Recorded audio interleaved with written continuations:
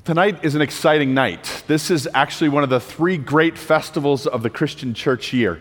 This is the Sunday or the weekend that is on par with Easter and Christmas. And we celebrate this weekend and what God is doing. And we celebrate the ways that God has always been active in His church and the ways that He continues to be. But sometimes it's hard for us to see. And we human beings are full of contradictions. Because on the one hand, we long to see God. On the one hand, we long to see God do marvelous and miraculous things. On the other hand, we don't want God messing with us at all. And think of that contradiction for a second. And think of the times when you see it most evident. When people ask the question, what's God doing? Or where is God? You see, we want God to undo the really bad things of the world. We read the news. We see the headlines. We hear the stories. We want God to intervene. We want God to stop. We want God to stop human beings from doing those things that we have the propensity to do. We want to see people stop. We want to see God stop people from hurting each other. What's God doing here? Why won't He stop it? Why won't He intervene? And then that contradiction sets in. We say, but I don't want God intervening in my life too much. I don't want Him to overcome those things in my life that I really enjoy, even though they might be against His law. I don't want God coming into my life and undoing things that I really enjoy doing. I don't want God speaking law to my comfort or to my convenience or to my privilege. I don't want God speaking to me in that way. I don't want God telling me that I have to do something that I don't want to do or to stop doing something that I do want to do. I want God to intervene in the world and the really bad stuff, but not in my life. It's a contradiction. It's a contradiction which we live every single day as sinners. Every single day of wanting and yearning to see God, and yet every single day wanting to push God away so that we can have our own way with the world. And so how do we overcome that? Or more importantly, how is that overcome in us? It starts by recognizing the work of God the Holy Spirit. It starts by having a different perspective, a perspective that says, God, whatever you are doing, allow me to see. Allow me to have the eyes that you have for the world. Allow me to see your activity in all things. And dear Christians, I believe that we are meant to see God's activity in all things, not just in the ones that seem really big. In fact, more often we will see God in the small things. More often we will see God in the ordinary things, in the plain things, in the things that happen and don't happen every single day. And yet we need to look for God not only in those, but in the big things as well. And when the big things don't appear, we need to turn back to the little things and say, God is still here. God is still at work. Lord, show me what you're doing. If we're going to change our perspective, we would do well to begin with our text from Acts chapter 2. We would do well to look to the Pentecost event. And remember what happens in the Pentecost event. Remember that it starts with a miracle, right? A miracle which takes the form of wind that rushes into the house. A mighty rushing wind, it says, almost seemingly to chase away all the rest of the air in the house.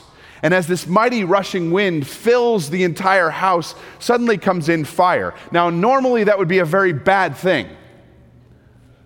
But remember that God has this tendency to show up in fire that doesn't consume. He had done it before with a man named Moses. I'll go see that bush, Moses said. That burning bush, the one that's on fire and yet isn't burned up, right? The famous non-burning burning bush. And the same happens here at Pentecost as God shows up in flames that come and rest light on each one of them. And as this flame lights on them, it doesn't seem to disturb them at all. Now, this has never happened to me. Every time that I've had flame close to me, I've felt it. And yet it seems that they're undisturbed by it. undisturbed because something else is happening in them. God the Holy Spirit is at work. God the Holy Spirit is at work filling them and creating utterance, giving them speech. And as they speak, they're speaking in languages that they don't know. And what's amazing is that these languages aren't only the miracle of speaking, but also the miracle of hearing.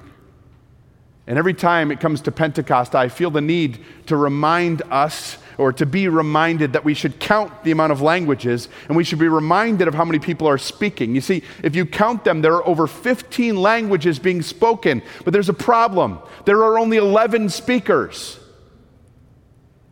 Now, I'm not an expert in math, but I know that those two numbers aren't equal.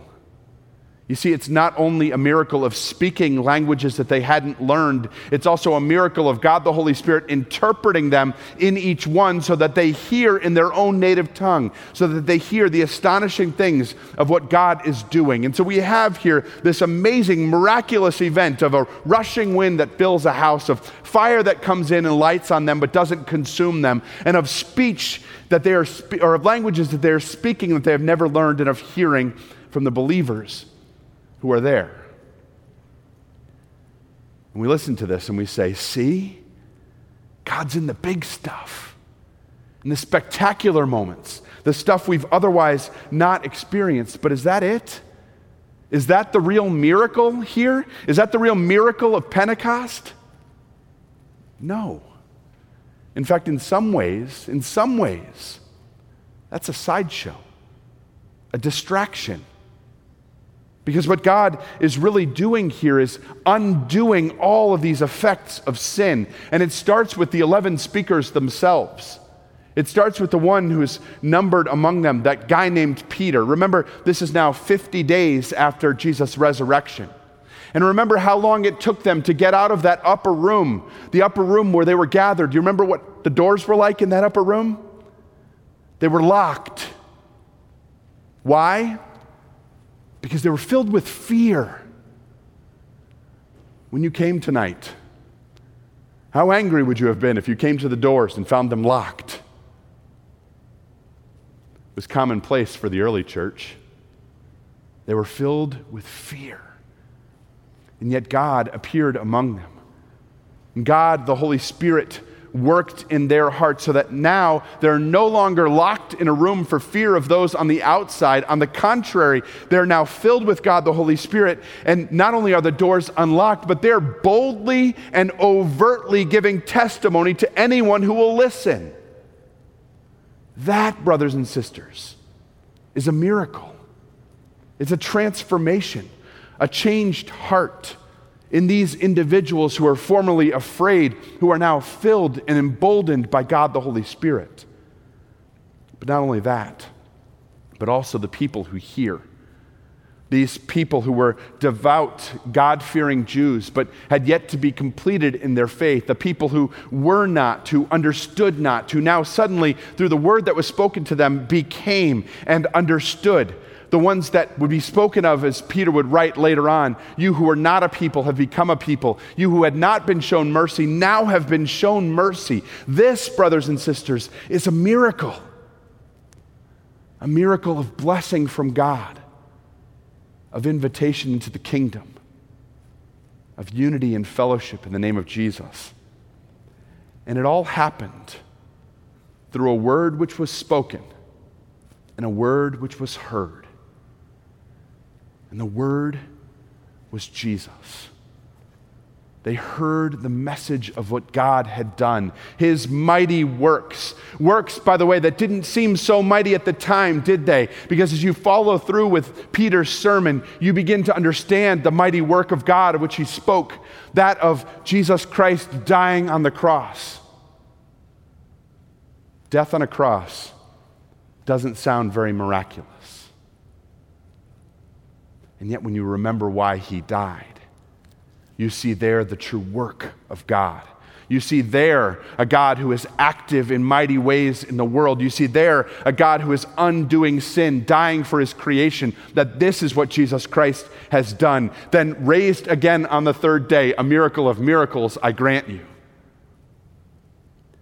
With the assurance that as he has triumphed over sin and death, so also shall we. This, brothers and sisters, is the word that was spoken and the word that was heard. Salvation, Peter said, is found in no one else. Everyone who calls on the name of the Lord shall be saved. That's the miracle. Forgiveness earned, paradise opened, his people invited. That's the miracle. Don't get lost in the wind and the fire, but remember the God behind them, the God who is working in these things, and recognize what God is doing through them. As I said at the beginning of worship, this is the birthday of the church. Pentecost is a celebration of those now gathered in the name of Jesus, who have been invited by the Holy Spirit, and this is the beginning of it.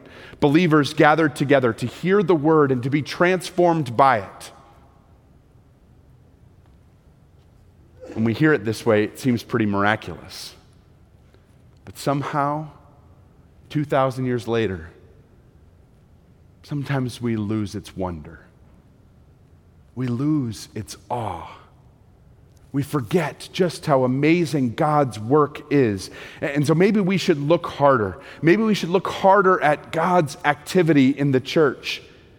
Maybe we should look harder at what God is doing through the simple things and the ways that we have gathered here tonight.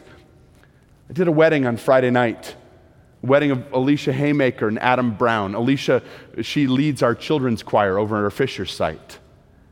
And in the reception hall, the reception time, as usually happens, people come up and talk to the preacher. Well, I had one guy who came up to me, and through tears, he told me how much he loved his church. And he said, it's amazing. It's not a big church. It's in the eastern side of Indiana. And there's all sorts of different people who are there, business people and farmers. They all come to church. And our pastor preaches right from the Bible. And we all gather around the name of Jesus. And we're happy to see each other. And he was wheelchair bound. And he said, they even accept a guy like me. And he said these things almost through tears. And I thought to myself, at some point he's going to get to the spectacular part of the story and what the church does, right? And the answer is, yeah, he already had. That which we call ordinary, plain, coming together as believers around the Word, believing and trusting what Jesus Christ has done, being united with others with whom we otherwise might not share a walk, but now we are, and being united no matter what our differences are. That's the miracle of God. And brothers and sisters, we ought to see it that way and be astonished by it every day, marveling because God is at work in His church, marveling because this is God's activity, community, and forgiveness and word, marveling because this is God's activity, inviting us to invite others. And so don't be surprised if the fellowship that we see in the church seems to be imitated by other organizations in the world. We shouldn't be surprised that others are trying to imitate the good that the church intends to do, because it is good and it is truly miraculous, and yet it is different among us. It is different even when it doesn't seem so. It's different. And so we might say, why church? It's because that which is different is the name of Jesus. It's because here in the church are the promises of life and salvation offered. In fact, only here in the church, only in the declaration of the name of Jesus are life and salvation offered. Only here is the promise of God's forgiveness. Only here is God's yes in Jesus Christ. And brothers and sisters, that is pretty spectacular. And it happens every time we come and gather around word and sacrament, around these otherwise ordinary things where God is present. And when God is present, brothers and sisters, when God is present, amazing things happen. And so I will contend with anyone who will challenge me. I will contend with anyone who would oppose me on this. The world at its worst needs the church at its best. Needs the church at its best, because the church is at its best when it's expectant and when it's engaging and when it's emboldened by the Holy Spirit. The church is at its best when we are taking Pentecost out into the world, not just looking for tongues of fire and blazing winds, not just looking for things that blow people away and signs in the heavens, not just looking for spectacular things, but engaging in the ordinary ones. Miracles of speaking and hearing. And sometimes, brothers and sisters, it's us that need to do the listening. Listening to the brokenness of the world. Listening to the pain which is around us. Listening so that we might allow God's Holy Spirit to work in us. And no, brothers and sisters, it won't always seem like miracles. There will be the miracle of speaking and hearing. And though you might sit here and say, but I don't know what to say, ask yourself, did the 11 apostles know the 15 languages that they were going to speak? Or did they allow God's Holy Spirit to speak through them? Was their grammar and syntax and vocabulary perfect? Maybe, or maybe not. But when God gave them opportunity, they spoke. And what about all those who received the word, all of those who heard it? You think the disciples said, oh, they'll never listen to us? Maybe. But they will listen to God the Holy Spirit. And as people of peace, speak in love. As people of peace, declare God's word. We have the assurance from the scriptures that God's word will not return void, but that God, the Holy Spirit, will be active in ways which we will take note. It will be active in ways in which we will say, this is truly amazing, as God still transforms lives. You see, brothers and sisters, there are still miracles happening all around us. The same miracles that God has always been doing. Because he is seeking and saving that which was lost. He is calling, gathering, and enlightening. He is bringing people into his kingdom, and he is doing it through us. What's God doing here? He's transforming us. He's renewing us. He's emboldening us so that we might be involved in his activity in the world, in this miracle of speaking and hearing, so that salvation in the name of Jesus, the only name given under heaven by which we must be saved, might be spoken to a world which desperately needs it. That's what God is doing. For the glory of Jesus Christ, amen.